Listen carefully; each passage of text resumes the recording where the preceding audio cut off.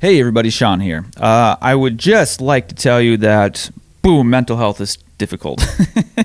And that's why I started this whole thing. I've dedicated at least a year to this thing to try and bring more resources to you. You know, I feel like there's a lot of mental health experts out there, and they have answers and tips and tricks and all sorts of things to help people who might be struggling. And I feel like I have a place, and I'm in a cool position to try and talk to these people and share their information with you. Because mental health is confusing. There's a lot to it. It's not as black and white as we hope, which I'm figuring out through these.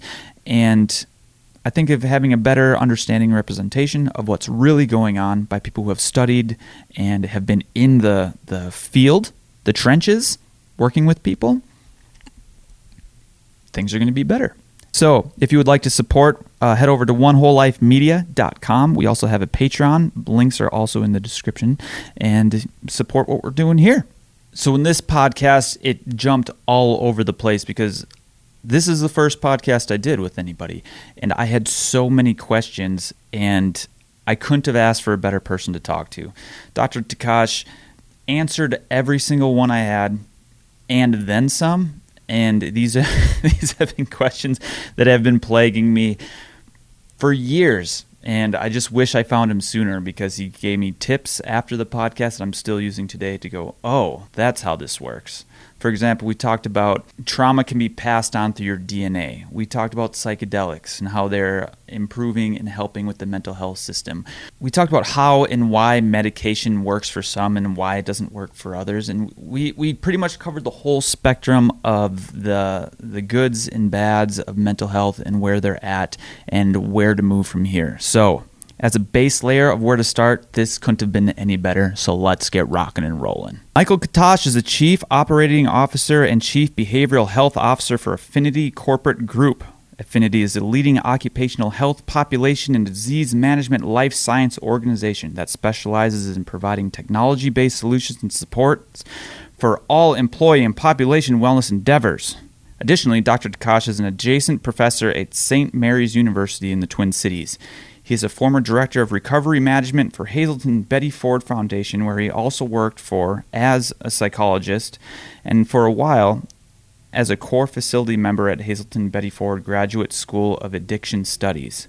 Dr. Takash has provided clinical services in a variety of settings, including outpatient addiction treatment, community mental health, residential crisis settings, hospital settings, and college counseling centers. He has conducted research in areas including clinical practice, trauma-informed care, semantics, linguistics, and evidence-based practice approaches for co-occurring disorders. It is my absolute pleasure to share this conversation with you with the great Dr. Takash. Confucius said we have two lives, and the second begins when we realize that we only have one. We're all given one whole life.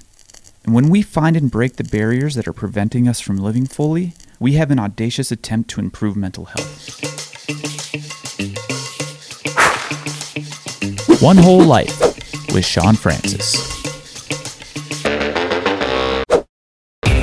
You're talking kind of like Joseph Campbell, Carl Jung type stuff. Yeah. Yeah. You know, when we start looking at that typical story, there is this idea with Jung when he talked about the collective unconscious. One of the things that he was actually initially talking about is these inherited memories, these inherited ideas, feelings, and instincts, and more so instincts and whatnot.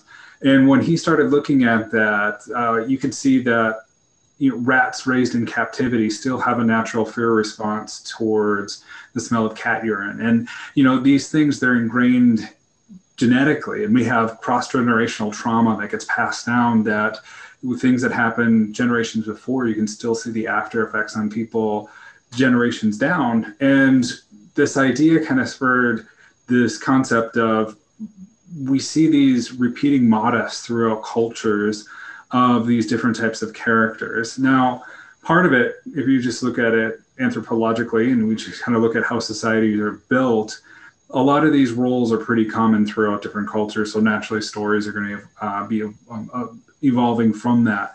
But there is this idea of this natural heroic journey, this cycle that happens. And Jung talks about that, and then Joseph Campbell picked up on that with these stories and how people tend to go through these arcs. Now, Friedrich Nietzsche talked about this idea that theater and movies and media played this role in humanity of really telling people how, giving examples of how to live. And so there was this, in his book, Birth of Tragedy, he talks about how philosophers talk about like how you do it. But then artists show you how to do it and actually give that example. And so media and stories and kind of the oral tradition of passing down stories start evolving to show people how do you respond in situations? What is the correct way to respond? How do you go ahead and emulate somebody who's heroic in face of a tragedy or in face of some type of insurmountable challenge? And then how do you face that heroically? And it gives this idea. And Jung went as far as to say, like, that type of motif, that type of being drawn to those types of stories are part of those same genetic material that gets passed down the same way that a natural fear of heights gets passed down in most people because it's survivalist. Yeah. And his idea was that art and stories and really looking for heroes for who to worship and how to understand how you should respond to situations was a necessity for learning how to survive, adapt, and thrive in culture. And so that was passed on the same way that those instinctual fears were. That's insane. So, because I've had this question for a long time, and you're probably the only person I've ran into that can answer it for me. But so, fears can be passed on from some. So, say like your great grandma got bit by a snake and developed a fear of snakes. That can be passed on genetically down, so that's where it gets a little bit questionable. Okay. Can that specific phobia? Now, the fear of snakes is something that most people have inherently. That's why so many people have phobias. And the reason behind that is you can go ahead and get that so that genetically there is some type of predisposition towards being afraid of snakes. Now, whether somebody expresses that genetically and towards an actual phobia of snakes typically depends on the idea of what's their lived experience. But most people have a predisposition towards it because if you think about it from an evolutionary point of view, most snakes are poisonous. And if you're not afraid of snakes, you're more likely going to get bit by a snake. Therefore, if it's very poisonous, you're not going to live. So therefore, it doesn't serve this idea of how you carry on cross-generationally. And so if somebody, though, has a fear of snakes, let's say you go back to your grandma example, mm-hmm. She has an extreme phobia of snakes. Now, in that environment, if you think about this kind of this cross-sectional between genetics and the actual lived experience and how our lived experience affects how our genetic expression is called epigenetics. And it goes ahead and it decides which genes kind of get activated. Now, think about if it's a maternal grandmother, so then your mother is growing up in a household where the fear of snakes is being kind of enforced and told like everybody, like, okay, now you should be afraid of snakes. It's playing off of that genetic disposition and then heightened because of the grandmother's fear. And then cross-generationally, that gets passed down. And suddenly there becomes these stories, almost this family mythology about snakes and how people respond to it. And it's more likely to then express in a phobia of snakes because now you've got these cross-generational stories about snakes are bad, snakes do this, you should be afraid of them. Plus we have a genetic disposition towards being afraid of snakes. So in a sense, that can be passed down. Now, the question is in complete isolation. So if your grandmother had a phobia of snakes and then everybody else in your family was raised completely separate from her, the question is, what's the likelihood of somebody a couple generations down having a phobia of snakes? Well, there's still going to be that genetic predisposition, but now is their lived experience to then go ahead and increase that likelihood. There are some phenomenal studies that the U of M has done on twin studies, identical twins raised separately. And more than chance, there is a whole tendency for them to have similar interests, similar likes, similar types of dispositions, but it's not 100% always. And so, Yeah, but the likelihood and the chances of it dramatically increase. This we're not even talking about anything on my list. But I've had these questions for a while. I apologize. With the twin studies, I know this is going really deep, kind of down that rabbit hole. So even though their genetics are essentially the same, like what's that difference then? That or where are they pointing to the difference between two what makes you and if we were twins, why would we be different and not the same person? And this is kind of that idea that when we start talking about theoretically like cloning, if you clone somebody, is it the exact same person? Yeah. And that's where this whole idea, there used to be this long debate about nurture versus nature versus nurture. Do genes really write your whole story and say this is who they are no matter what? Or is it lived experience? And behavioralists came out and said, it's all lived experience. Forget genetics. And so this was the behavioralist movement. This was really big for a while, but it did a lot of damage because what the behavioralist movement did was to say everything that happens to somebody is based off of their perception and lived behavior or experience. And it was used to justify a lot of different types of things that were done politically, socially, and treated differently towards other people of different either racial identities, sexual orientations, whatever. It all became, well, this is all just learned behavior. And so it was used very, very negatively. Okay. And that movement came and went. Unfortunately, that movement had a lot more longstanding influence. And when you look at the American culture, caught on in America and the US, the dominant culture, a lot more than other places in the world because of this idea that in the United States mythos about pulling yourself up from your bootstraps, you create your own destiny, it's all your own behaviors, you have like this ability to make whatever you want, which is this idea that people love to package and sell. And so this idea from behavioralists came off as really resonating with people. But the reality is that when we look at the genetic dispositions and we look at social factors, that has a big influence. And they both, it's not either or, it's both and. And so I'm kind of going down the rabbit hole here. No, I like it. But yeah, when you start looking at it, it's not just your genetics. Like you can influence your genetics based off of your lived experience, and your lived experience can then also be dictated by your genetics because you'll have a predisposition towards certain things. And so this is this reflective relationship. So when we start looking at twins, when we go back to what we were originally talking about with the identical twins, what makes one person, different than the second, you start looking at what is their lived experience and how does that lived experience then start affecting who they are. And so the idea that we start coming into is that everybody has these emotional kind of loads when it comes to different types of associations. So if we go back to the idea of snakes, like let's stick with this for a moment. Yeah, no, that's perfect. Okay, let's say they both grew up in a family where grandma says snakes are really evil. Stay away from snakes. They're poisonous. If you get bit by a snake, like it's over. And one twin just really holds on to that. But the other twin has a different type of an experience. Maybe there's a gardener snake that runs by and it's not poisonous. Suddenly they have a piece of data that conflicts the narrative. And it happens because they're temporally in a certain place, certain location, certain time. They have a certain lived experience that's slightly different than the other twin. The other twin maybe sees the snake and runs, but this twin, for whatever reason, stops and just says, what happens? Or maybe is paralyzed by fear and doesn't run, but the snake slithers over his foot and goes away. Suddenly there's a conflicting piece of data. And the more that data starts adding up, the more the narrative starts changing, saying, well, grandma's right that snakes are dangerous, but my lived experience doesn't always match up to that. Or I talk to somebody and they're a friend and I trust them and I trust their experience and they're not afraid of snakes. There might be something more. And suddenly you get this divergence where these two separate people have these lived experiences that are different. Now, this may be, when we start looking at any type of event, how you perceive it and experience is influenced by so many different variables. How are you feeling? Are you hungry? Are you tired? Are you in a good mood? Are you in a bad mood? Like, what are you thinking about at the time? All of that gets associated with the event that's happening.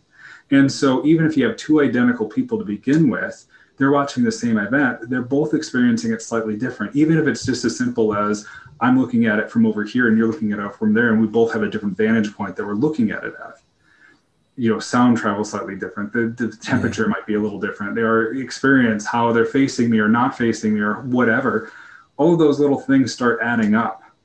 And as you continue to grow and fill up your psyche with these different types of events, you're processing data differently than the identical twin. So therefore, those little things can push somebody off on a different course so that they're overall different than the other person. At least a lot of times there's smaller differences, and you can see the differences in personality because of it.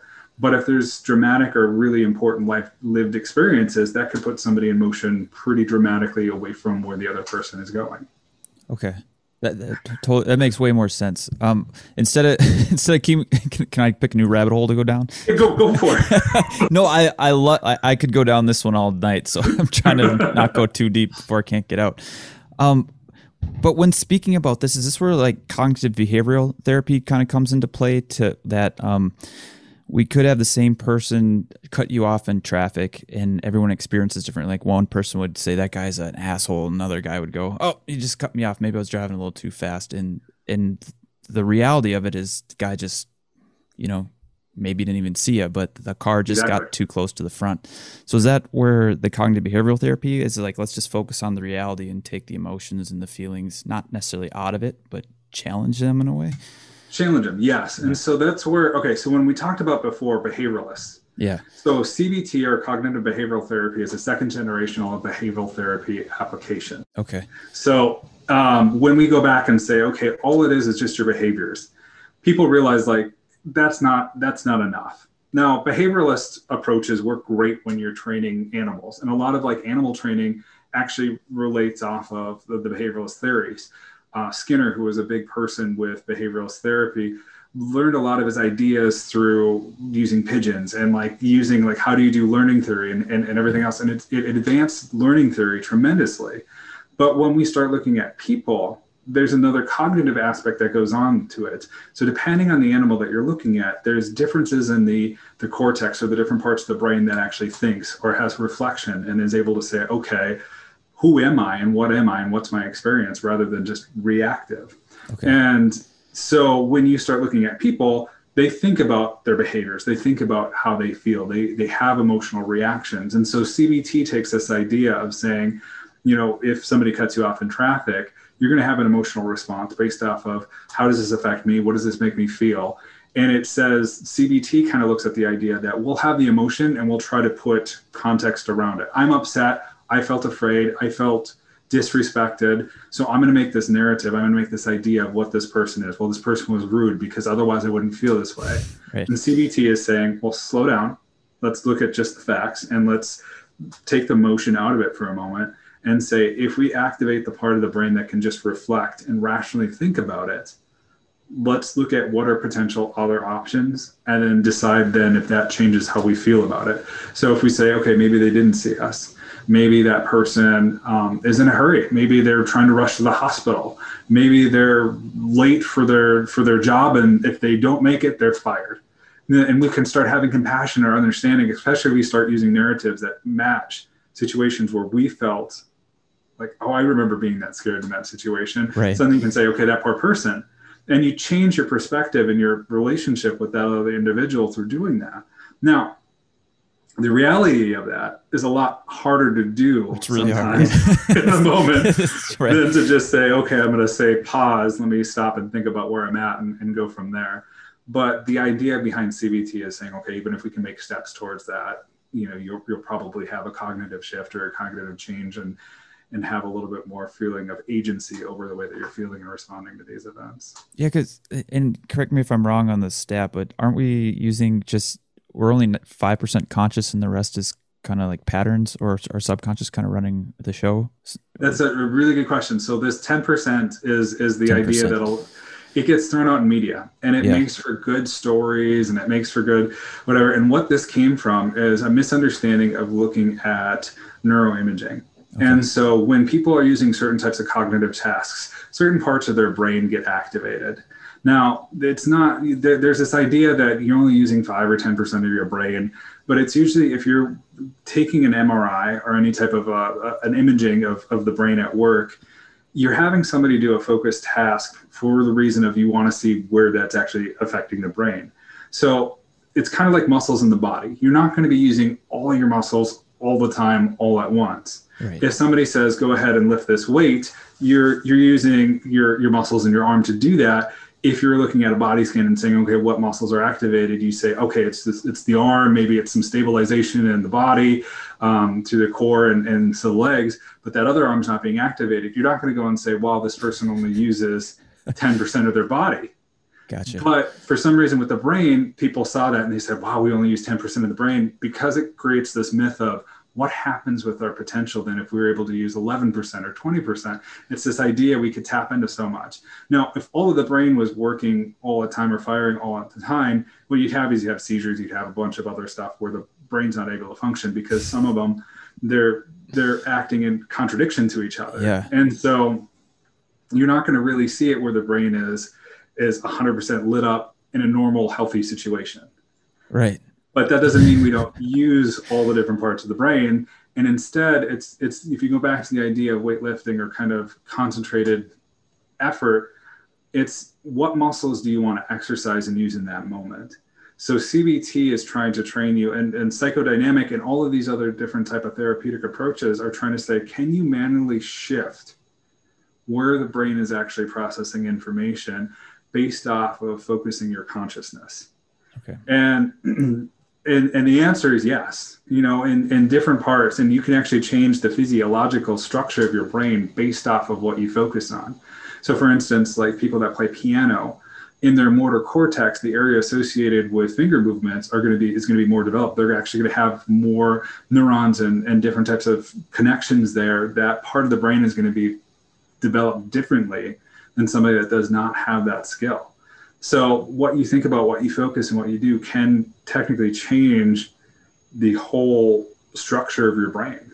Does your brain, this might be a silly question, but I got my master's in biomechanics and exercise physiology, so Yep. it was very body-based. But I always had this idea that, your body adapts to certain stressors you place on it. Does the brain work in the same way, like neuroplasticity in that essence? That is the idea of neuroplasticity. Okay. And so there's also this thing called post-traumatic growth. So if you have a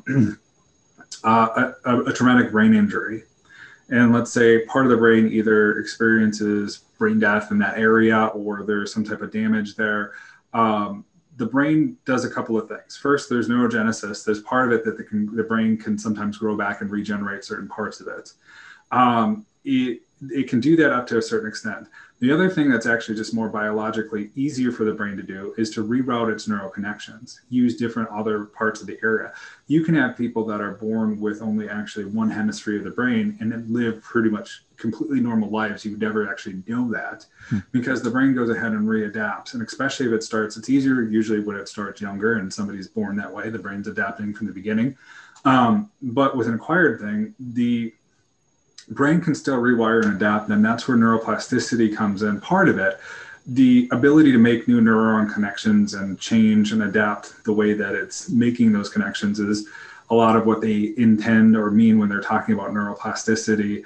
And you see that most when applied towards any type of damage or kind of acquired injury to the brain. But it happens all the time. When you're learning something new, there's actually new neurons and you're actually affecting neuroplasticity. When you're going ahead and focusing on certain parts of the body and you're changing the way that the motor cortex relates to the rest of the body, that's affecting neuroplasticity.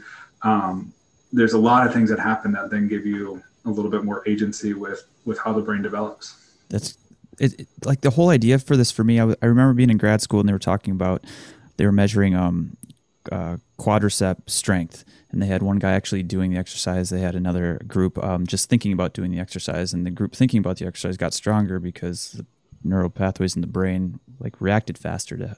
And that just blew my mind and created like I'm just happy I ran into you because I had this idea for maybe 7 years and I didn't know who to ask the question to. So thank you. Well, I mean, and that example right there also brings up a really important thing is so that with the brain, the other thing that we should talk a little bit about is if the brain is under duress or stress for long periods of time, that actually can be damaging the same way that if you're overtraining a muscle or damaging a muscle, you're not going to grow it. It actually damages and hurts, and you can actually do some serious injury there. So chronic stressors can also have a negative effect on neuroplasticity and be a little bit more difficult on the brain and have a negative effect there.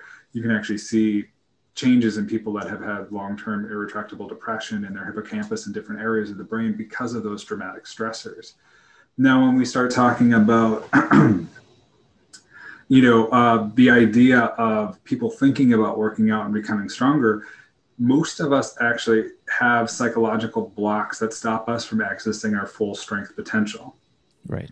And the reason being is that under extreme circumstances, and this is where you hear the stories of like mothers lifting cars and the adrenaline kicks in, we can actually technically usually access a lot more strength with adrenaline and under duress than we can in normal circumstances.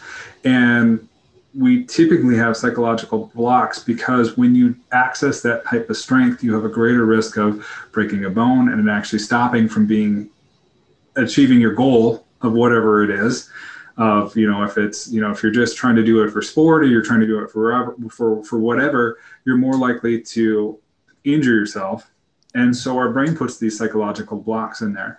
When you build that brain-body connection and kind of looking into physiology, and when they start looking at what actually causes when somebody exercises muscle growth, the first 8 weeks, most of that is actually just building neurological brain-body kind of connections so that you're better able to access the actual muscles and that you're using effectively.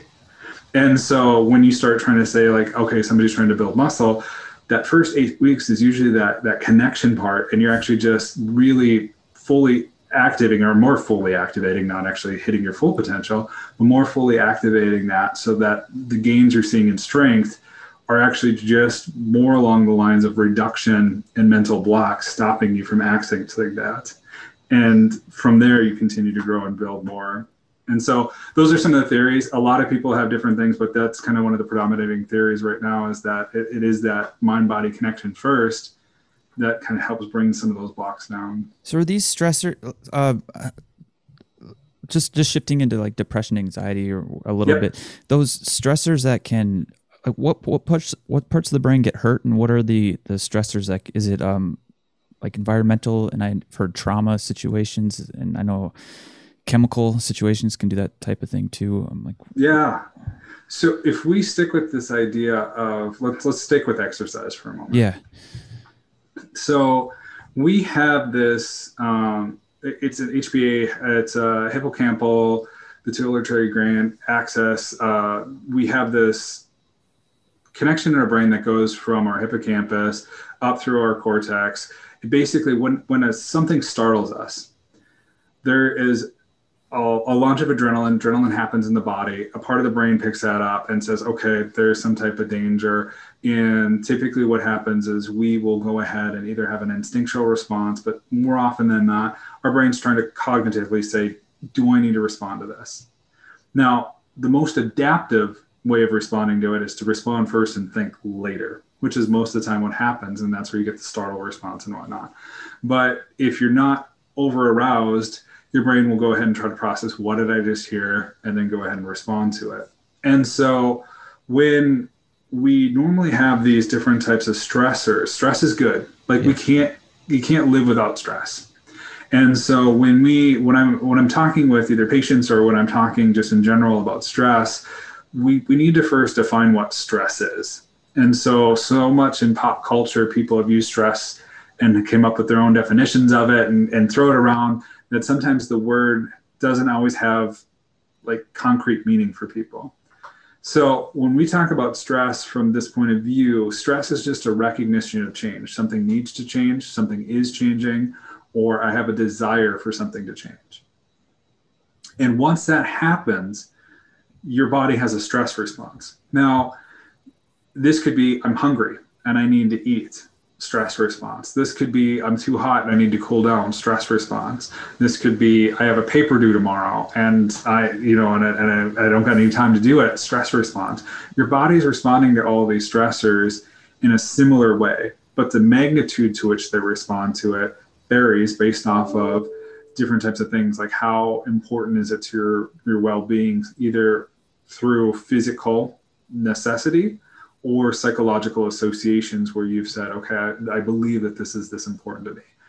From a physiological point of view, that paper isn't that important. But psychologically, if this is an important class or if it has a big bearing on things, it has a lot more weight to it.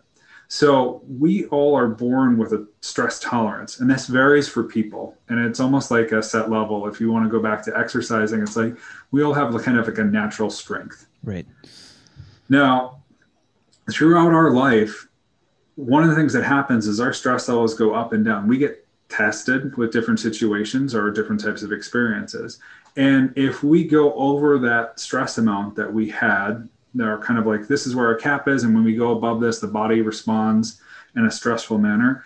If that happens and we go just over that line, but it's not too far, we use coping mechanisms or we're able to solve the problem and we go back under it, we've just gone ahead and increased our resilience a little bit, almost the same way, like if you're weightlifting and you lift a little bit more weight than you're used to, as long as you don't injure yourself and you give yourself some time to recover, your body's going to adapt and be able to take on that weight and ideally grow stronger so that you can handle that. And through that, we can start building resilience. Now, if we go back to the weightlifting thing and suddenly you've tried to lift something way heavier than you're able to, you don't have proper form and suddenly you don't rest or whatnot, you've had a major injury and suddenly you can barely lift anything with that arm. And what happens is then your stress response drops dramatically, kind of the same way your strength would drop dramatically. Small things get you over into that stress response. Is that your body just trying to protect you at that point then? It is. Okay, got it. And so when you're over that stress response, think of this from an adaptive point of view. Your body will typically go into either fight, flight, or freeze. Your primary adaptive functioning for what happens when an acute stressor happens. So if you're walking in the woods and there's a bear, you're either going to fight the bear, you're going to run from the bear, or you're going to freeze and hope that either other people come and save you and help you, or that the bear loses interest and leaves. Your body responds in a short-term manner. It's thinking that this is a 5 to 10 minute problem. And that's really when we have these acute stressors, your body is really designed to be in it for short periods of time and then recover from it. And then you get that sigh of relief and the parasympathetic nervous system kicks in and all of a sudden you start calming down and you're saying, okay, whoa, that was close and wow. But when we have these day-to-day stressors, they start compounding. So if you're looking at, I got to pay rent or I've got to find a job, I've got to get this paper turned in, these could all be small stressors overall. But once it starts building up, it crosses that threshold. And once you cross that threshold, now you have this acute response, what's meant to be an acute response, fight, flight, or freeze. Well, if you're in the flight mode constantly and it's not resolving within a half hour, you're starting to look for, where are my exits? How do I get out of here? Heart's racing fast. Your thoughts are going quickly. You're starting to kind of problem solve and try to solve this. What does that look like? That's anxiety for a lot of people. Or you freeze. You stop being able to move. You are going to conserve energy. You're going to wait it out. You're going to hope that somebody else is going to come help you, which is, often a universal sign throughout cultures. If you need help, is crying. You've got this conservation of energy, which tends to be being lethargic. You tend to just stay contemplative and focused on what's going on and have a difficult time thinking about other stuff because you're trying to stay in that moment. And when that stays for long periods of time, for some people, that becomes depression.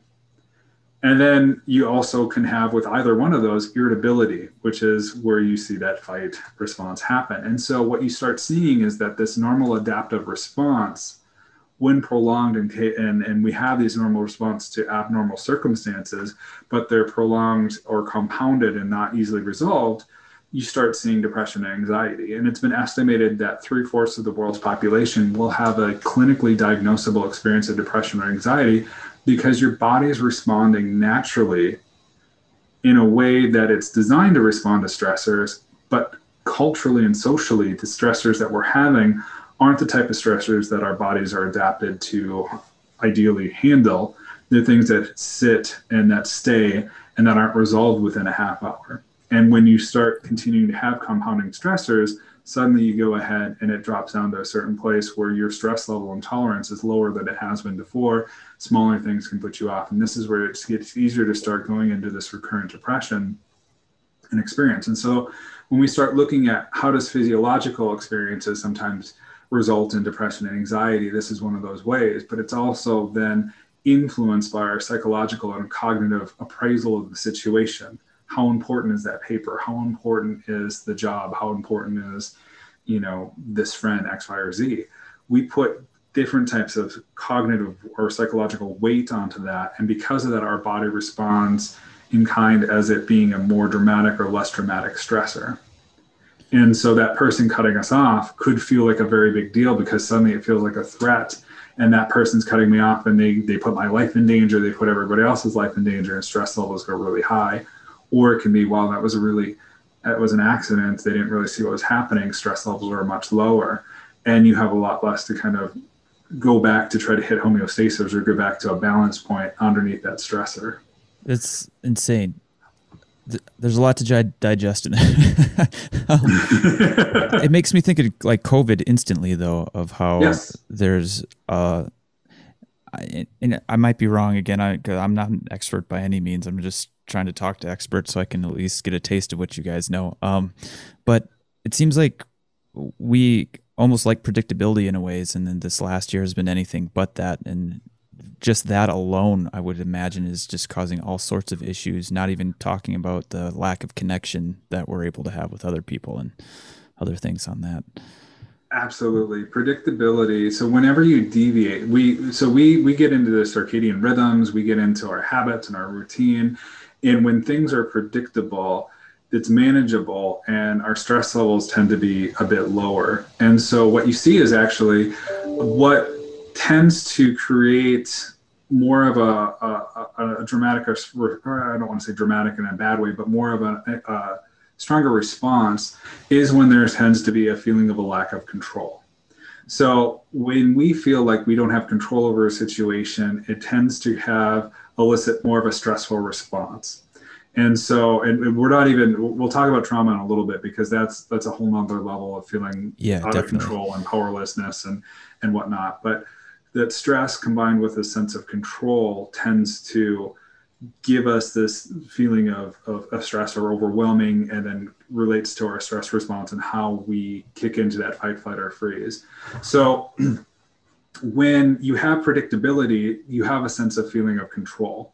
And so even though you might get hungry, okay, I can go ahead and I have my food at noon. I have my meal at noon. I have food in the fridge. And so that stress creeps up to let you know I'm hungry. The body releases cortisol, which is kind of its indicator that you're feeling stressed. You start having those feelings of hunger. Your body says, okay, time to eat, time to do something. You immediately are like, I have my controls. I know that I eat at noon. It's noon. I have food. I'm ready to go. Stress gets resolved. And it either doesn't push you over the edge, or if you're over the edge, it pulls you back down underneath that threshold.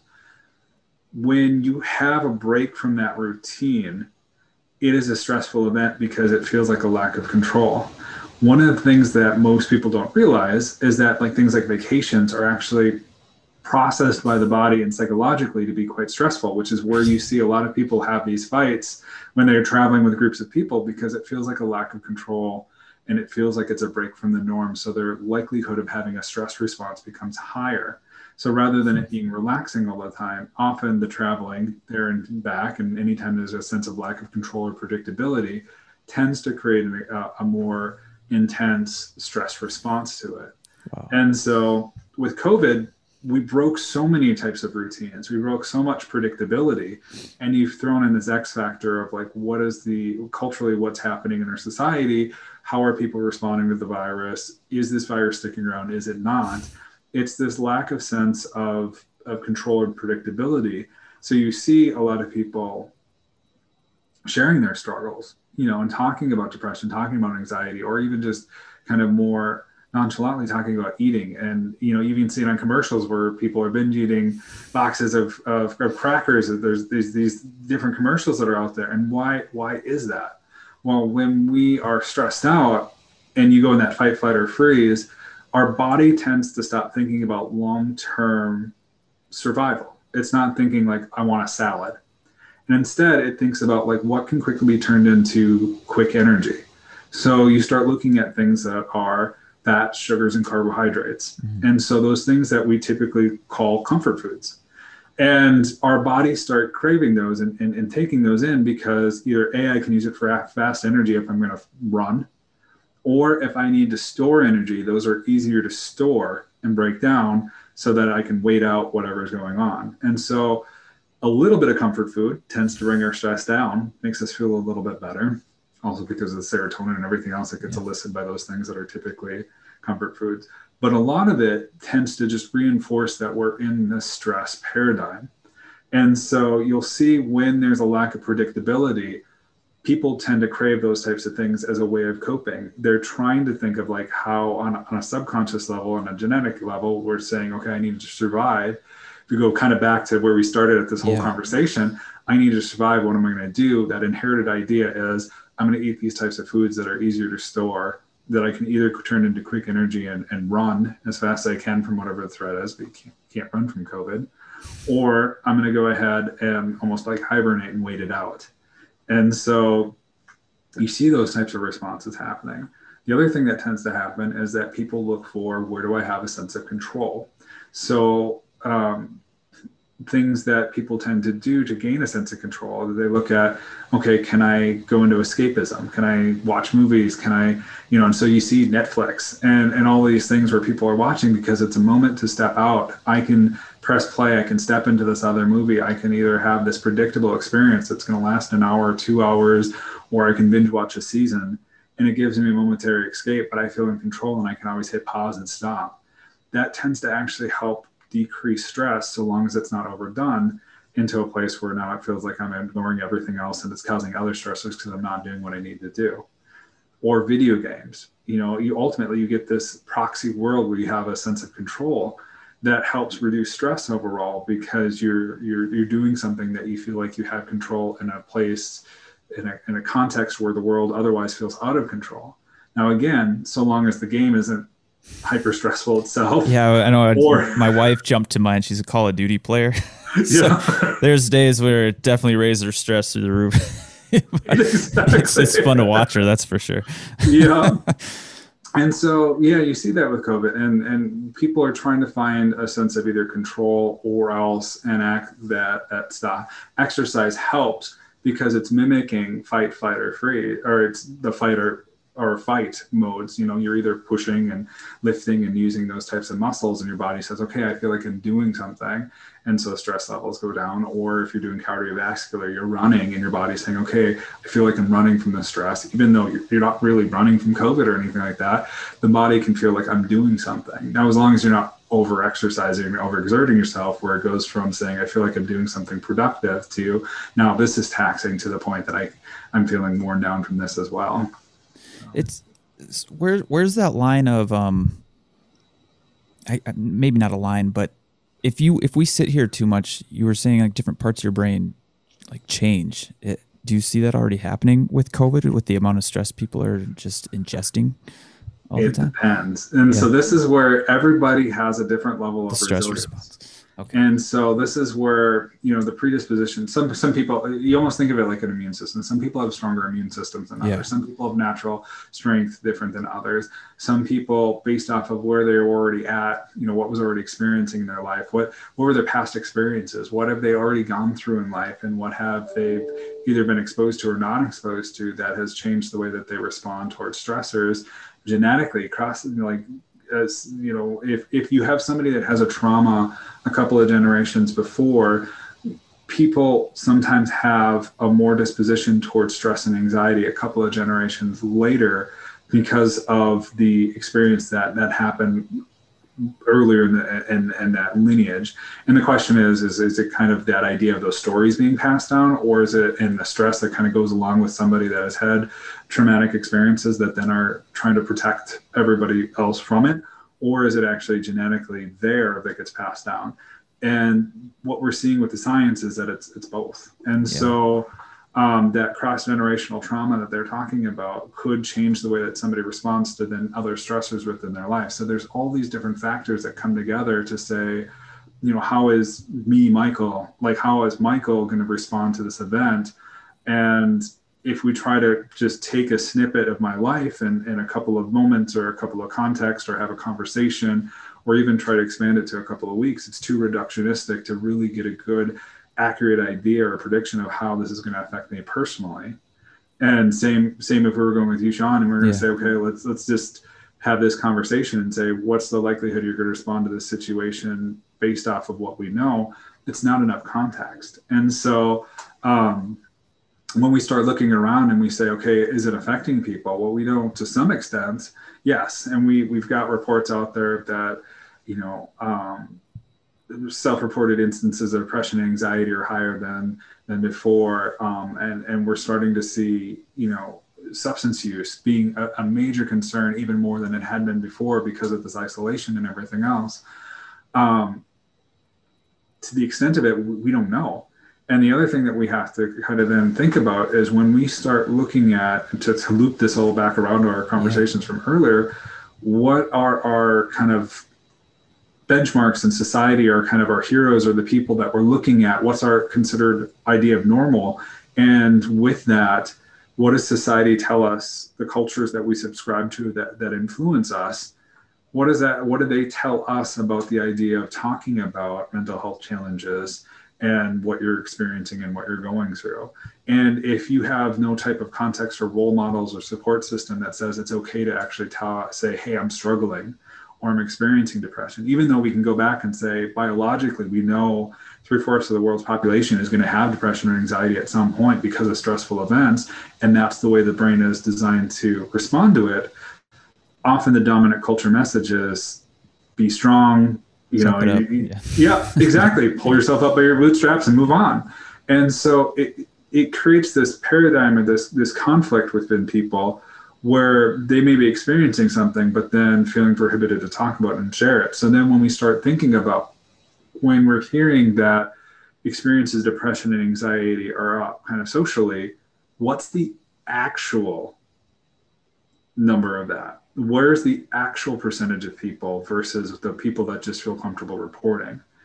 And it gets really hard to gauge that, because there are so many messages where people in the dominant culture where people are being told, don't share, don't talk about it, just tough it up, be a good role model, be strong, those types of messages that then disconnect people from sharing their feelings. Yeah. I mean, I still fight that. I mean, I've been diagnosed with depression since I was 10, hospitalized twice from it. And I'm still always like, is this depression right now? Or is this something else I'm trying to, work through? And it's hard to know when to talk about it and what to say. And that's why I'm doing it this way.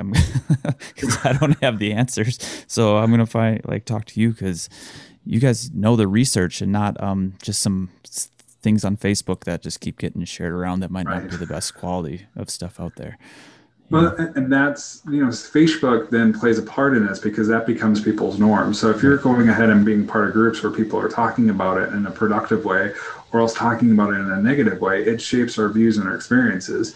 It goes back to that idea of the snake, and that one twin that has a snake that has a good experience and says, snakes aren't that bad, versus the other twin that just hears the story saying, no, you never talk about your feelings. You never go by the snake because it's poisonous and that's dangerous. It changes the way we interact and then have these associations with what that event is. And so there's a lot that's going on contextually that shape how we feel about sharing our emotions and opening up. And it's actually really fascinating what's going on out there when you start thinking about social media. But there's that risk then where, what happens, because you get this kind of, there's this part of it where you don't want to downplay it and say, okay, it's not there. And we tend to sometimes do that because of the dominant culture of what we've been told those messages. So, for instance, I have my doctorate. I've done a postdoctorate fellowship. I'm a COO. I do all this stuff. But I go to the dentist and I sit down and I'm in that chair and they ask, how's flossing going? And I say, great, because I've been flossing for the last couple of days, and I try to floss normally, but like anybody, you kind of go back and forth. And most people are like that. And it's the thing is like, you can have all the insight, all the training or whatnot, but you get that moment where somebody asks you, how's this going? And they're in a position where they're supposed to judge, like, hey, how are you doing? And I got this idea, whether it's somebody that we see as family that's supposed to judge how we're doing, or the dental hygienist assistant who's asking about flossing before the dentist comes in. Like, we tend to then kind of say, oh, I know how I'm supposed to respond to this, so right. I'm going to go ahead and tend to do that. The danger in it is like when people are struggling with, okay, is this depression? Do I want to go ahead and say it's not so that I'm presenting better? Or, at the same time, if I'm so used to identifying as having depression that anything that feels like a negative feeling, I'm going to suddenly call depression. And that then suddenly reinforces a narrative of I'm a depressed person. That's where I get looped into, I think, is like, I'm trying to be the guy who's talking about depression, but I don't want to be the guy who's just depressed all the time. Like, it's just something that I'm dancing with, I like to say, instead of it's not me, And that's where this idea of agency and what we internalize and who we see ourselves and our self-identity comes in. Okay. Because if we go ahead and start saying, okay, let's say somebody is saying, okay, I'm growing up in this family and I'm told I'm supposed to be afraid of snakes. I'm afraid of snakes. And they're not stopping to think, okay, what's my real experience and what actually, am I afraid of snakes or not? Rather than I've created my identity to be afraid of snakes. Now you're going to go ahead and respond the way that you think you're supposed to snakes, and you're supposed to, kind of do this so that you fit in and that you're part of that thing. And we can do the same thing with our self-identity as we say, okay, I'm this type of a person. I'm going to go ahead and respond this way because I know this is how I'm supposed to respond. And then we start reinforcing this message and we start living into it because we expect that that's what we're supposed to do. Yeah. And we kind of set our own course and set our own narrative. And so things like there's this whole approach of therapy called Acceptance and Commitment Therapy ACT, which will go ahead and recognizes that there is power in language and how we talk about it. So rather than saying my anxiety, you're saying, okay, I'm feeling a sense of anxiety right now. And you make sure that you get rid of that possessive, because if it's yours, we have a tendency not to want to get rid of it because it's part of me. Who am I without anxiety, or who am I without depression? And it almost becomes scary because then it's like I have to create a whole new identity. Yeah. Where instead, if it's I'm feeling anxious, or I'm feeling depressed, or I'm feeling sad, or I'm feeling happy, it's an emotion. And we all have emotions and we all have things. Now, there is a difference between depression as an emotion, which people tend to use in our language, which often means sad, and whatnot, and then actually diagnosis of depression, which is much different. Or, somebody saying I'm feeling anxious or I have anxiety about something, and a clinical diagnosis of anxiety. We throw these terms around sometimes, and the lived experience of it is sometimes different than the common use of that term. A good example is, when we start thinking about like what's the actual term mean. Antisocial. You hear this all the time where people say, I'm feeling antisocial today.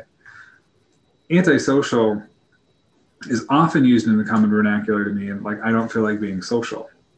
But the actual definition and clinical definition and experience of antisocial is I don't want to subscribe to cultural norms. I don't care about how other people think society-wise, either because I don't have empathy for it, or else because if it's kind of more developed, then I've learned that it doesn't help me to care what other people think. And so therefore I'm more likely to break the rules and do what I need. Now, that same trait in the right circumstance actually becomes a strength. When you see like people that are war heroes, or actually, cops or heroes that are running into dangerous situations to help save others or do others, they have that same trait, which is I'm not going to really care about what everybody else is doing. I'm not going to feel as threatened by dangerous situations. And I'm going to think more independently and say, what am I supposed to do? What's best for me? Well, if this is my job, it's the best to complete this job, to save somebody or to do my mission, you're going to go ahead and do it. Now, if you take those same types of traits and you apply it in a different context and say, okay, well, what's best for me is to go ahead and steal this or take this, whatnot. Culturally, you have the actual lived experience is fairly similar, but culturally, because of the different perspective that gets placed on it, one's considered clinical and quite dangerous, and the other one is considered heroic. And all of this is based off of our lens of what we consider what is mental health. And often mental health ends up having this cultural influence where it's dictated by what are our understanding of cultural norms. And so with some cultures, a slight feeling of depression or kind of ennui is kind of more accepted and saying, okay, yeah, because when you're have a little bit of depression and it's not debilitating and whatnot, you're a little bit more rational. You kind of see things a little bit more clearly. You're less likely to be kind of wearing the rose-colored glasses, and that's sometimes more cherished. There's also other cultures where happiness is the ideal. And so if you're not happy and out there and energetic and upstanding, and outgoing, something's off. And so our idea of mental wellness tends to be shaped by the cultures that we live in and the lens that we view it through. And so when we internalize that, our perception and our experience of it can then influence how we express our symptoms. And then that, when we start talking about the physiological part of it, has this reflexive experience where how we believe something is can influence then physiologically how our brain perceives it and responds to it. And then we also have the other conundrum of physiologically, if something's going on, it can influence how we perceive and experience something. So there's a lot of research coming out now that's saying, okay, we have different types of depression. You have people that are going at it because they have this kind of psychological appraisal of a situation. They're feeling their cognitions are going on and they're saying, okay, I'm feeling this way, I'm seeing this way, I'm experiencing this. And because of those stressors, because of everything else, it's resulting in depression. We also have another line of research saying, okay, in some cases, it's also inflammation. Chronic inflammation in the brain in certain types of areas will then cause people to perceive things differently. It will affect their mental, kind of their cognitive flexibility and their ability to process information, and that'll manifest as feelings of depression. And furthermore, you can have people that have brain injuries that then result in, because of different areas of the brain being damaged or hurt or bruised or harmed, can go ahead and affect and cause somebody to have depression as well. And so you can see that it can either be how you perceive things and believe things to be, and your psychological appraisal of situations can go ahead and lead to depression, or the physiological can go ahead and lead to depression and change.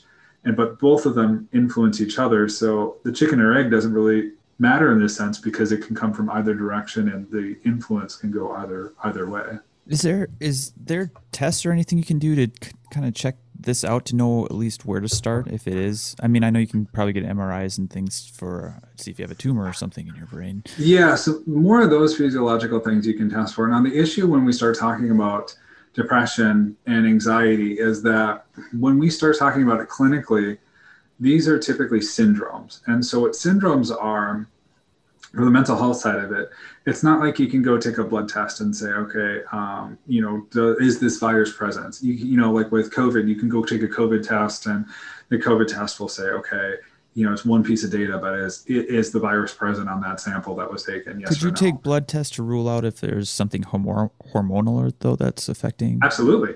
Okay. And a lot of times when somebody has depression, one of the first things that they look at is their thyroid, is somebody's thyroid off. Okay.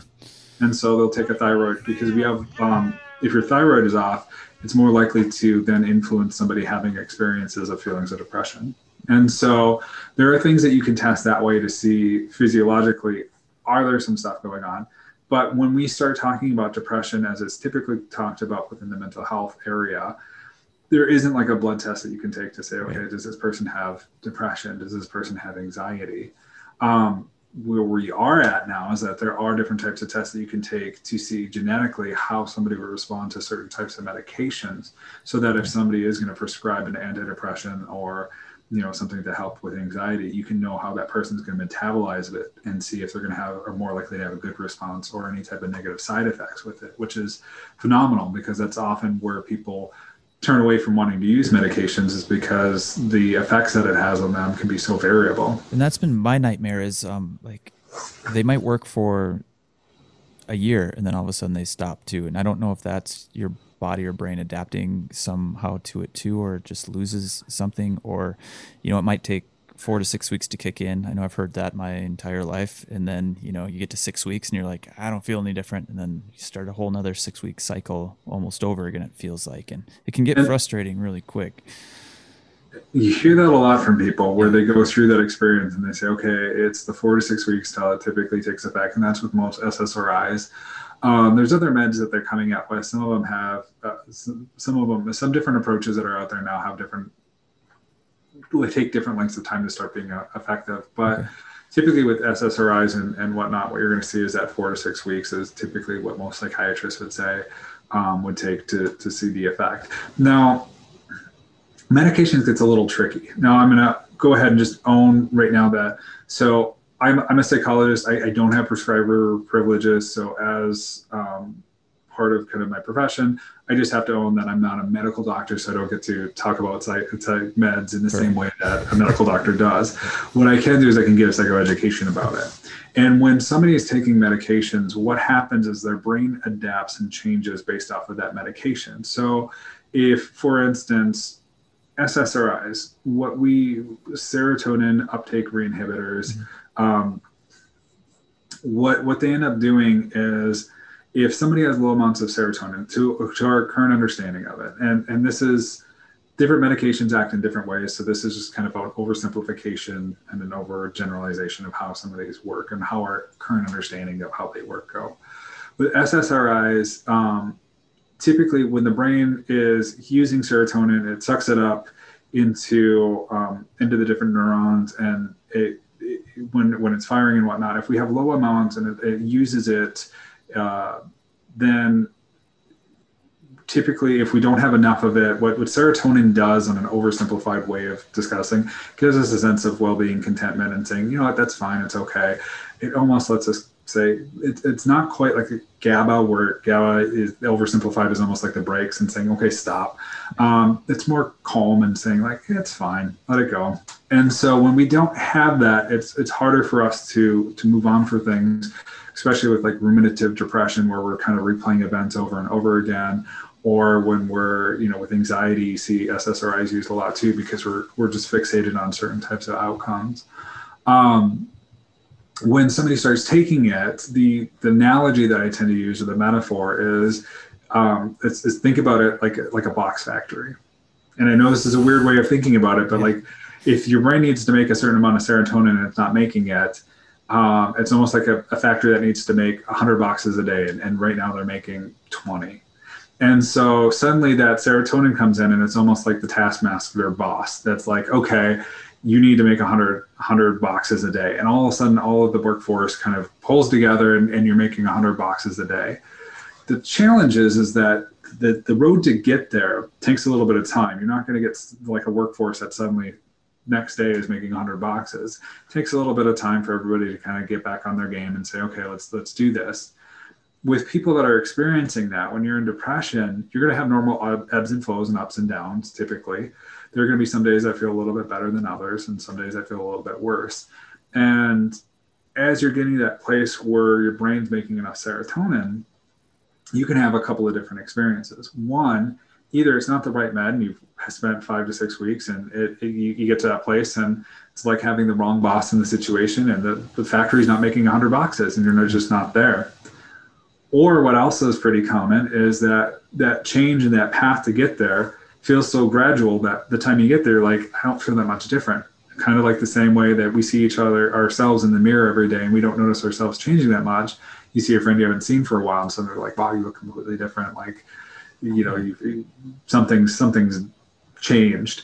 The other thing that tends to happen is, like, when you think about that box that box analogy, if we go back to that metaphor, that kind of story, that analogy, if you get that taskmaster in there who's saying, okay, make 100 boxes a day, and it's working, that boss can probably take a break here and there and go on vacation. Okay. And for a while, the factory's still going to be making 100 boxes a day because now that's their new habit.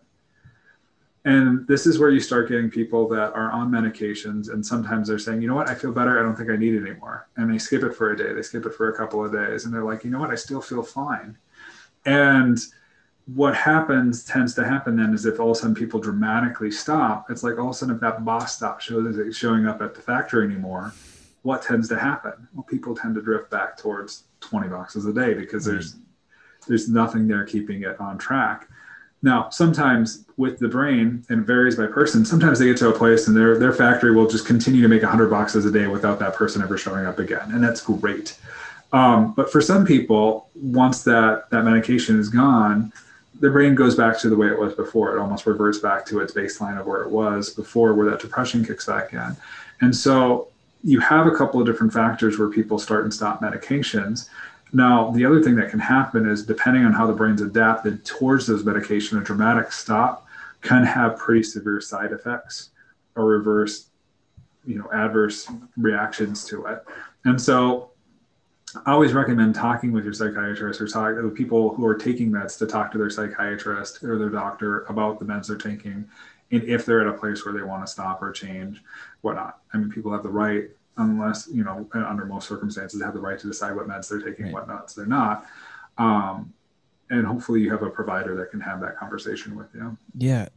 And not just, and you as in the general. Oh yeah, no, I'm following. You can talk to me too if you want. It just seems so wild that we've covered so much. I'm trying to just kind of wrap it up a little bit, or tie it all together. But we have like traumatic stressors that can create massive amounts of depression. We have trauma experiences which is a stressor in itself. Is chemical imbalance still a thing, or is that like a reaction to things happening, or is that part of the DNA that's going on or all of the above? We just don't know. That's where, when you look at all of these factors and you say, okay, what is a chemical imbalance? Now, this is a term that people have used to say, they used to throw out there to oversimplify this understanding. Okay, What does it actually mean when there's a chemical imbalance? Does it mean that it's been thrown out in pop culture? You see it on Facebook. You see people saying, "Oh, this person's chemically imbalanced" or whatnot. The reality is that we have a bunch of different neurotransmitters. Mm-hmm. Some of them are at the proper level. Some of them, like for some people, if they're not manufacturing serotonin in the level that the brain needs, or dopamine. Dopamine is another big one that fluctuates a lot.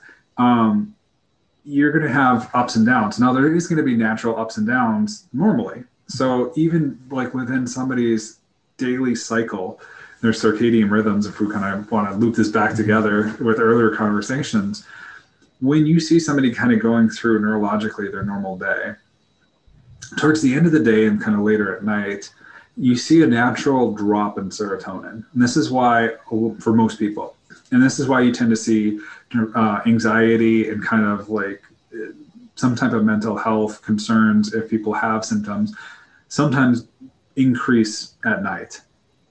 And what typically happens is our brain starts getting ready for dream states. And in dream states, what happens is you see a reduction in serotonin, that like, oh, it's cool, don't worry about it. And you see an increase in dopamine that's kind of natural. So when you're dreaming, what that does is dopamine can be related to goal-directed behaviors, and then a lot of it is rewarding. So a small amount makes you feel a little uneasy, like, hey, I've got if we go back to being hungry, a little amount of dopamine is like, hey, I'm hungry, I need to go eat something. And then you eat a sandwich, your brain releases a lot of dopamine and something that feels pleasurable. And your brain says, okay, great, that felt great. Next time I'm hungry, I'm gonna eat a sandwich. And that starts developing how we like things. This develops addictions and things like that too, though, if you do that. Also, yes, because then what your brain fixates on and focuses on with the dopamine, and most things that are addictive will affect, almost everything that is addictive affects the dopamine system to some extent, even behavioral addictions or chemical addictions. Okay. And what then happens is in dream states, dopamine naturally starts to rise a little bit. Serotonin tends to go down a little bit. And you see with serotonin, when that goes down, our ability to kind of almost chaotically start thinking about different situations increases. And so, with anxiety, you see this a lot, or also just in dream states. And so if dopamine's going higher and all of a sudden our ability to kind of think a little more chaotically goes up, what happens is it puts you in a place where in your dreams, you're able to problem solve. And this is one of the theories behind dreaming, is that we're often taking memories and experiences throughout the day, we're filtering it through, we're creating random scenarios based loosely off of what we experienced. And this is not all the time. This is with most dream theorists, there's kind of three separate buckets. There's processing information from the day to see what goes into long-term and short-term memory. There's problem solving. And then there's this third bucket that we don't fully understand yet. So with the bucket where it's coming in problem solving, it's kind of going through this whole thing where we can model situations. And anybody that's ever gone to bed and slept on something and woke up the next day where it's like, I got it figured out. There are these subconscious and conscious processes that are going on where you're trying to problem solve. And our brain is more apt to do that when chemicals are in certain things. So if we kind of look at that idea of like, what does it mean to be chemically imbalanced? Our brain purposely goes out of balance in that situation so that we can get into dream states where we can then problem solve. Mm-hmm. So if we just say, okay, somebody's imbalanced, it's an oversimplification because those levels are going to be fluctuating up and down naturally to some extent within a certain range pretty normally throughout the day, depending on our situations, depending on if we're hungry, depending on if we feel like we're being rewarded for something and whatnot. So that term is an oversimplification. Yeah. When we start looking at how sometimes people are intending to use it, it could be, you could be thinking, okay, does this mean that somebody may benefit from an SSRI, or they may benefit from other type of medication to help change those levels? And possibly, but still that idea of imbalance doesn't really hold true in the same way, because those neurotransmitters are going to be playing off each other and kind of fluctuating in balance all the time. If you think of like just even the body, its balance between potassium and sodium is what allows all our axons and everything else to fire. And you have to have that balance, because if you eliminate all salt or you eliminate all potassium, your muscles can't fire in that way. And so, when one is completely out of sync with the other, you can get situations where you get delirium or kind of other situations like that. And so psychologically, it's kind of the same thing. Like, you're still going to be fluctuating, but it's typically not that simple as just something as off and that's it. I think long answer. No, it's perfect. I think my question was coming in at like, it seems like people are quick to throw meds at a situation when maybe therapy or some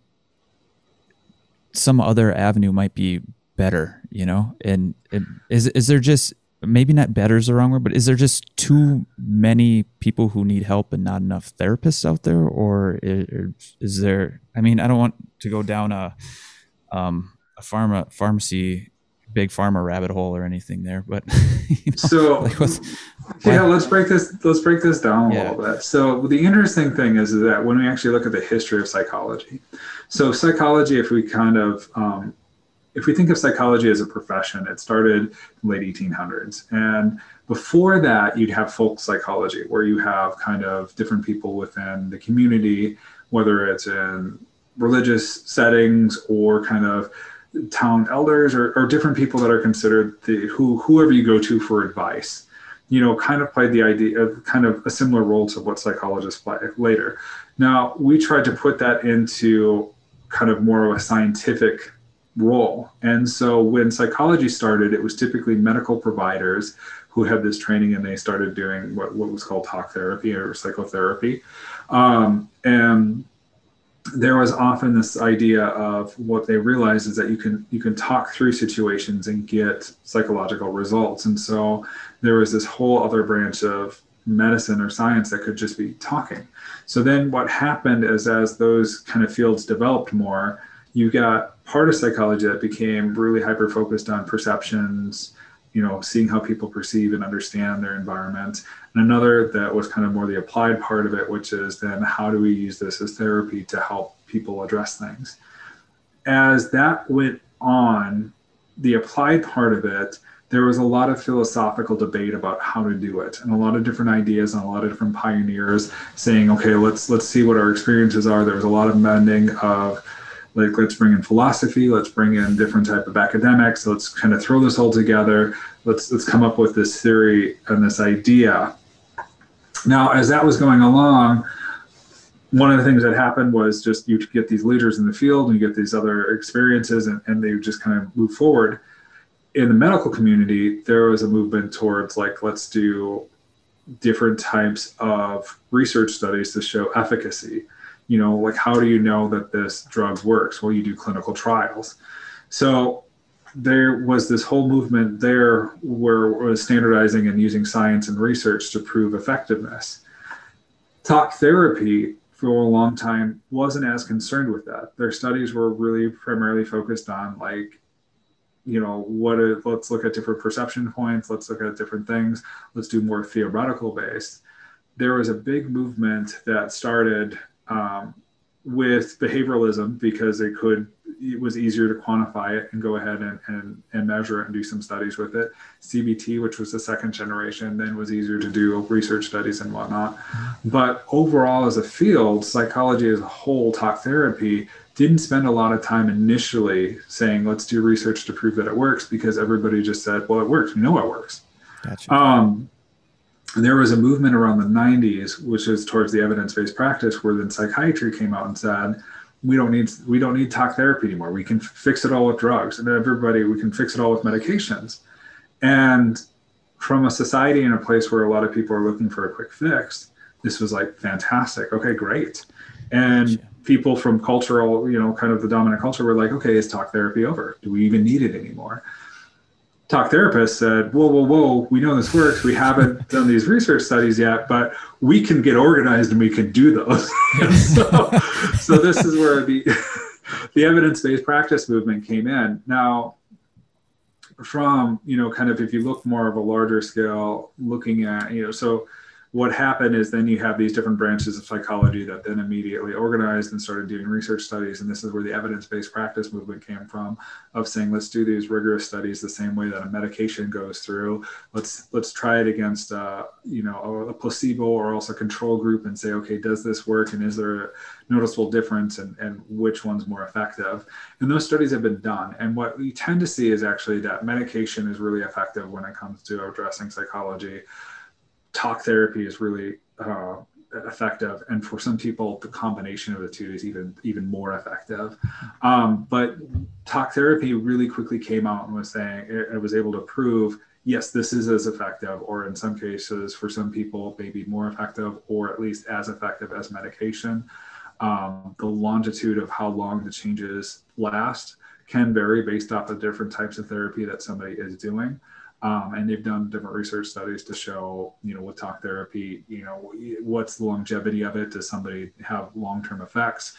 Does it stay with them, or are they likely to kind of revert? And that varies also depending on the type of therapy that they have and the approach that they go through. But they have gone ahead and established that for a lot of people, in most cases, talk therapy is as effective, or, you know, is a good viable option compared to meds. It depends on also the condition, though, because there are some things that are going to be more responsive to meds. If you're looking at depression and anxiety, that's one thing. If you're starting to look at something that has more to do with neurological changes that are going on that then affect. So like our understanding of schizophrenia, for instance, you know, talk therapy can affect it to a certain extent, but medications are often going to be the thing that are go-to with that, because there are neurological changes going on in the brain that are happening in a way that talk therapy cannot always work through. So just to say, okay, we're just going to go with talk therapy for a situation like that, most of the time is not the right or the most recommended approach. Yeah. I mean,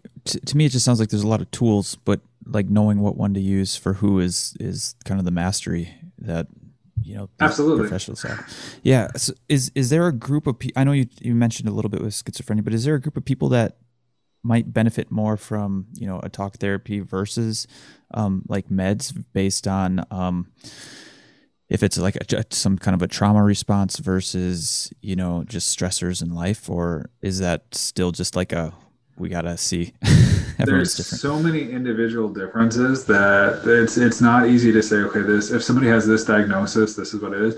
And part of that comes down to like what is actually a diagnosis. So when we start talking about mental health, aside from certain things that we have a direct correlation with physiological changes, it's when we start getting a little bit more ambiguous, like let's say depression and anxiety. When we start talking about depression and anxiety as a diagnosis, currently what we understand that to be is we go ahead and we take a bunch of different symptoms. It could be, low interest in things that you normally do. It could be low energy, changes in sleep, changes in diet, stuff like that. And what we do is we take a bunch of those and we loop them all together. We say, statistically, these all tend to happen together. And when we see X number of these together, we're going to call that depression. Now, any one of those could be influenced by any number of other factors. It could be because, lack of diet could be because, I don't have good food options, or it could be because hormonally something's off and I'm not feeling hungry. Now, those different factors could play into that expression of that symptom. But once we start seeing that symptom plus other symptoms, we're suddenly saying, okay, now we're going to group that together and call it depression. Now, what that leads to is that there actually is emergent research and different looks at it, there's multiple different types of depression because what is actually the etiology of these symptoms may be varying and different rather than just one set cause. The issue is that once you start trying to look that individualized at it, it's hard to do any type of research. So if you're going to say, okay, I'm going to go ahead and say this type of depression is caused by hormones and lived experiences and XYZ, and you need to get a sample size large enough to show that something is effective, we have to find enough people that have had those exact same factors, plus that same hormonal balance, plus that other stuff, to show that you can reach statistical significance. Right. It's easier just to say, let's just go back to depression and say, if they have these symptoms or not, we'll label it depression. And because of that, then we can put these people together and study it and say, is this effective? So when we start thinking about like where the future of psychology is going and where the future of treatment is going, it is really going to be able to say, all right, so we may have a starting point or a target to say this is depression, but if we really want to actually figure out what works best for that person, how do we rewind the story a little bit more and see what those other etiological factors are contributing to each of those symptoms so that we can have a better understanding of like what's all coming together to create this presentation right now, this lived experience right now, so that we can better treat it. And until we understand those stories and that kind of what's happening and what's feeding into this, we're still stuck at this label saying, okay, we're going to treat this label. And we're going to do kind of what are the normal tricks we know how to treat this, or what are the normal tools we use to treat this label, rather than in this individual instance with this individual person, what might be the factors contributing to the expression of these symptoms that just happen to be going on at the same time. Gotcha. That makes sense, actually. Yeah. You've been extremely generous with your time. Do you mind if I just ask two more questions and then? Yeah, by all means. I'm just fascinated by what's happening at Johns Hopkins University with the psychedelics and psilocybin research, and it kind of what we lumped back at the beginning. It's if I have this correct, it seems like we have these patterns. If we're going back to the snake, we learned that snakes are scary, they're dangerous, or a garter snake went across your foot. But what it does, if you have a therapist, if you're having psychotherapy or psilocybin therapy with a therapist, that a therapist can get there and kind of rework those patterns or fears or responses. And is that what the idea is with that?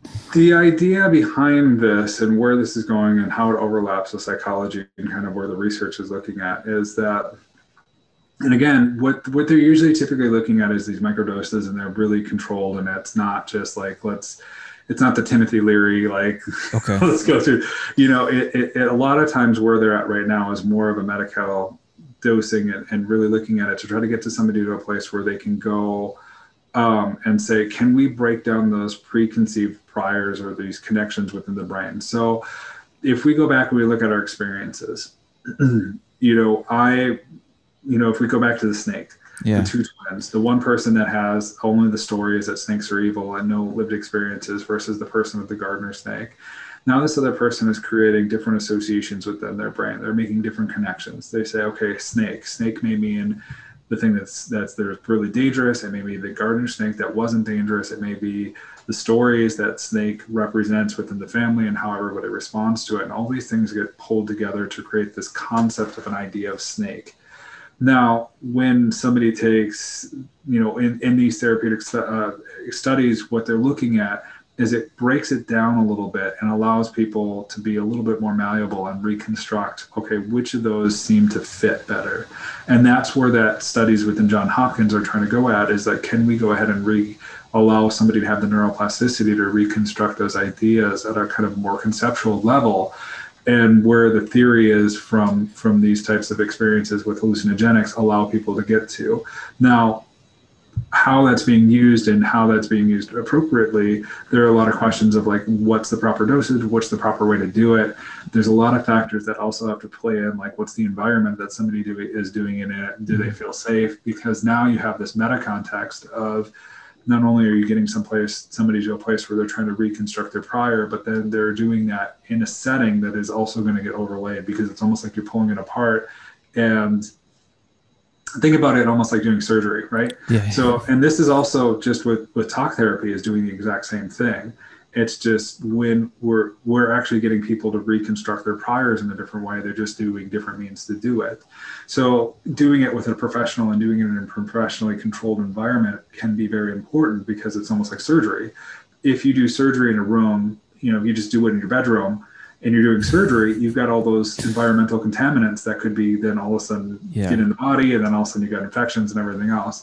When somebody deconstructs a prior, they're opening it up to say, okay, let's go ahead and deconstruct this prior notion of what this thing is. When you start putting it back together, it's going to be overlaid now with that experience. So, this is also why it's important when people are processing trauma. What is happening is they're breaking down a traumatic moment. Now, if they're talking about this traumatic moment, and this is probably an easier way to also almost look at what they're talking about with Johns Hopkins, you're breaking down a traumatic moment. That experience of talking about it, you relive that experience, that memory in the moment that you're at now. So suddenly it's not just, this is what happened to me in the past, but this is what happened to me and this is what I'm feeling about it, talking about it now. Those get encoded together and put back in. And so now your memory becomes not only the event, but when I talked about the event and how people responded to it, and did I feel safe, or did I feel comfortable, or did I feel like I wasn't understood? And so when somebody deconstructs a prior with using something like a psychedelic, it's then, what is that event happened in the moment while I'm deconstructing it? What's going on? Do I feel supported? Is it safe or whatnot? Because otherwise, if you were talking about, like, if we go back to the snake, the gardener snake. Yeah. We're going down a deep rabbit hole here. No, I like it. Go to the gardener snake, where it's like the snake's not dangerous, but you're in a situation where I don't trust my doctor. I don't feel safe here. There's somebody washing the windows and it looks like they're spying on me. Suddenly, like, this idea of snake that felt, it's like Inception, right? It's like you're rehaving an experience within the experience you're having, which exactly. And that's just. And so now suddenly that experience of the gardener snake is mixed with distrust of the person that you're with, the person outside washing the windows that you feel unsafe with, and that gets re-encoded. So now suddenly that gardener snake that felt safe feels prying, feels distrustful, feels judging. So suddenly, rather than having a positive experience, it can turn into a negative one as well. It's like sounds like kind of like playing with fire in a way. Like you're opening up this, or brain. It's kind of like brain surgery, I guess, if you think of it like that. But you're getting into the brain, whether it's with talk therapy or psychedelics, and you have to be very careful when you're in there. That's why it's important to have training and like they have, and that's why and so you'll get this where people will read these studies and they'll say, "Oh, this is really interesting. I should just go and get some and try it." Yeah, no. And it's like, no, when they're doing these studies and where they're doing this stuff, they're really controlled environments, and they're really being purposeful and mindful about how they're doing it, because you do run that risk of reconstructing that with any of the other type of ambient stuff that's going around, and re-encoding that memory and whatnot. And this is also the same reason where you may have people that, we have to watch out for this in the field. Or you can watch out for it where people who want to, like, good intentions, may talk to their friends about trauma and say, okay, tell me your traumatic experience and I'll try to help you through it. And they sometimes can do more damage than good, because they're having somebody pulling apart these really traumatic memories, and it's a situation that either doesn't feel safe or feels more exploitative or feels like they're just doing it because they're curious rather than a genuine help or support, or they don't know what to do with it. And rather than helping the person, they could actually be doing more harm. And so it's when those situations come up, you really need to have somebody that has specialized training in that. Like when I was doing working with clients, one of my specialties was working with people who had gone through therapy with other clinicians who didn't have the proper training for therapy, that had then created a more damaging experience. And then like, how do you repair that to get to a place where you can then start doing the work to move forward from that? And so there's a lot that goes on with that. Yeah. And being safe and being careful and really checking yourself and saying, okay, am I in my area of expertise is important. And when you start looking at psychedelics, it's that same thing, as that, there's a lot of interesting stuff going out there. And the caution is always, make sure that the people that are doing it know what they're doing and that they have the training to make it effective. Right. And as I'm aware, like now there isn't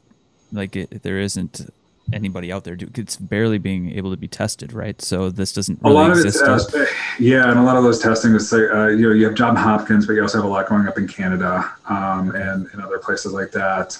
There are different types of things like ketamine that are, also being tested as well for irretractable depression and used in certain areas. But there is a lot of limitations, and part of that has to do with dominant culture and government and everything else in their response to different types of drugs and substances, and how those are being treated in classifications, and how easy is it for people to actually even do research on it, can be very difficult. And so it stops a lot of that. Last question, I promise you on this one. And I'm only asking because I'd kick myself if I didn't ask you, but I've read a little bit about the default mode network. Is that the part of you that we're essentially rewiring? Is that your sense of self that where the snake might exist in your head, and that's what we're changing? So default mode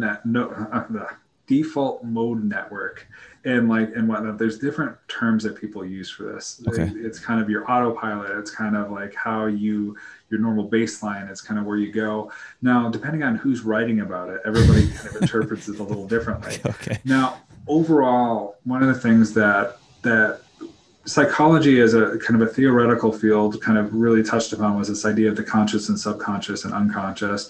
And then there was a lot of kickback from behavioralists, especially, who just said, you can't really look at the unconscious. It doesn't exist. We're not going to acknowledge it because we don't know what to do with it. When we start looking at where we're at with neurology right now and neuropsychological functioning, what we recognize is that there are multiple different levels of consciousness, and some of it is just our split decision making. So, for instance, a chair. You can look at the chair that I'm in, the chair that you're in, the chair in my corner. We all call those chairs. We have this idea, this construct of what a chair is. Now, on some level, I can look at your chair, and I've never seen your chair before this video, and I know it's a chair. I'm not worried, like, is that a dinosaur? Is that a wolf? Is that like anything else? Is that a threat, or is that danger?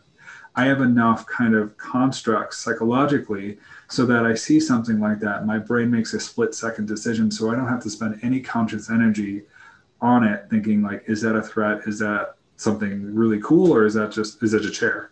It's a chair. Okay, yep, it serves a function. This is what it does. And so our brain is constantly making these snap judgments on a subconscious level. I'm not taking any conscious time to think about it. And that's adaptive. I need to be able to focus on other things that's happening. I need to be able to focus on your conversation that I'm having with you right now. I have to put my concentration there. And if instead I was trying to think of, like, okay, what's behind you? Is that a lamp? Is that a tree? Is that whatever? If my brain wasn't able to kind of put those together, I would be fixated on that. I wouldn't be able to focus on what's happening. Okay. So our default mode network is a lot of these these assumptions that we work off of that helps us make these snap decisions. It also can be used to say, what's our normal baseline for how we approach situations? How do we think about things? What's our normal moods, kind of like, where do we normally stay, and all that. And when we start trying to break this down, it looks at, like, how do I respond to things? So how do I respond to a chair? Well, I know that that's not a big deal. Now, if we go into certain types of sports, if I really identified with a team and I see that you have a Yankees hat on, and I'm not a Yankees fan, I may have a different type of response. I may have an initial reaction to it. Now, that may then go ahead and cause like an emotional response that I either have to acknowledge or change or kind of address or not address, or so on and so forth. Mm-hmm. That may be part of my default mode network, is that I have a strong reaction to that. Now, when we're talking about then what we're trying to do with therapy or what they're trying to do with psychedelics, can we go ahead and change my reaction so that it's kind of either positive or neutral or not that big of a deal that it's distracting me? And so that's really where they're talking about trying to redo that default mode network, is that what's your automatic response? What's your normal operating function? Where are you normally at? Sounds like a lot of work. It can be. Yeah. But the thing is that once we get to a place where that becomes more common, it becomes our default. And then once you start having more experiences that conform to that. So if I had, the initial change of the catharsis of trying to get to a place where, the snake or whatever is not that dangerous, and then I have more experiences where the snake's not that dangerous or whatnot, suddenly that becomes a more kind of automatic response, because it's almost like the scales have tipped. It's like a conscious choice then, instead of just a reactive choice at that point, right? And then it leads to then reactive choice being more relaxed. Right. And so, yeah. Okay. I think you just tied my brain in a knot on that last one. Yeah, I've been trying to figure that one out forever, so I still got some work to do with. But that's the whole challenge of life, is that we're always learning, and that's where learning comes in. Like, we take in so much data, so much experience and everything else, that we're constantly trying to judge, like, is this good? Is this bad?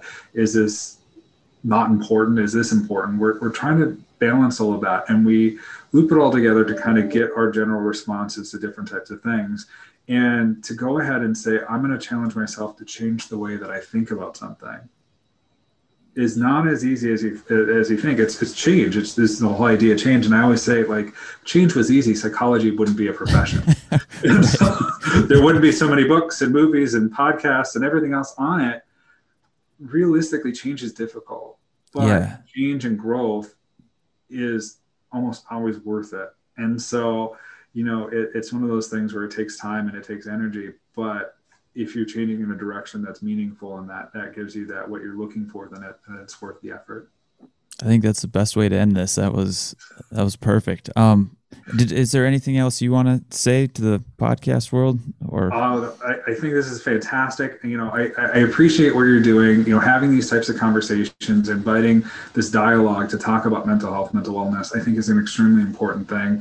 If it's all about changing our narrative and the way that we relate to it, and it is important to go out and reach out for help and talk to people, and have these conversations and have these discussions and break the stigma about saying, any type of barrier where it says, we can't talk about mental health. We do want to break that down, because it affects all of us. Our lived experiences, it's normal to have our ups and downs, and to talk about it should be normal as well. For sure.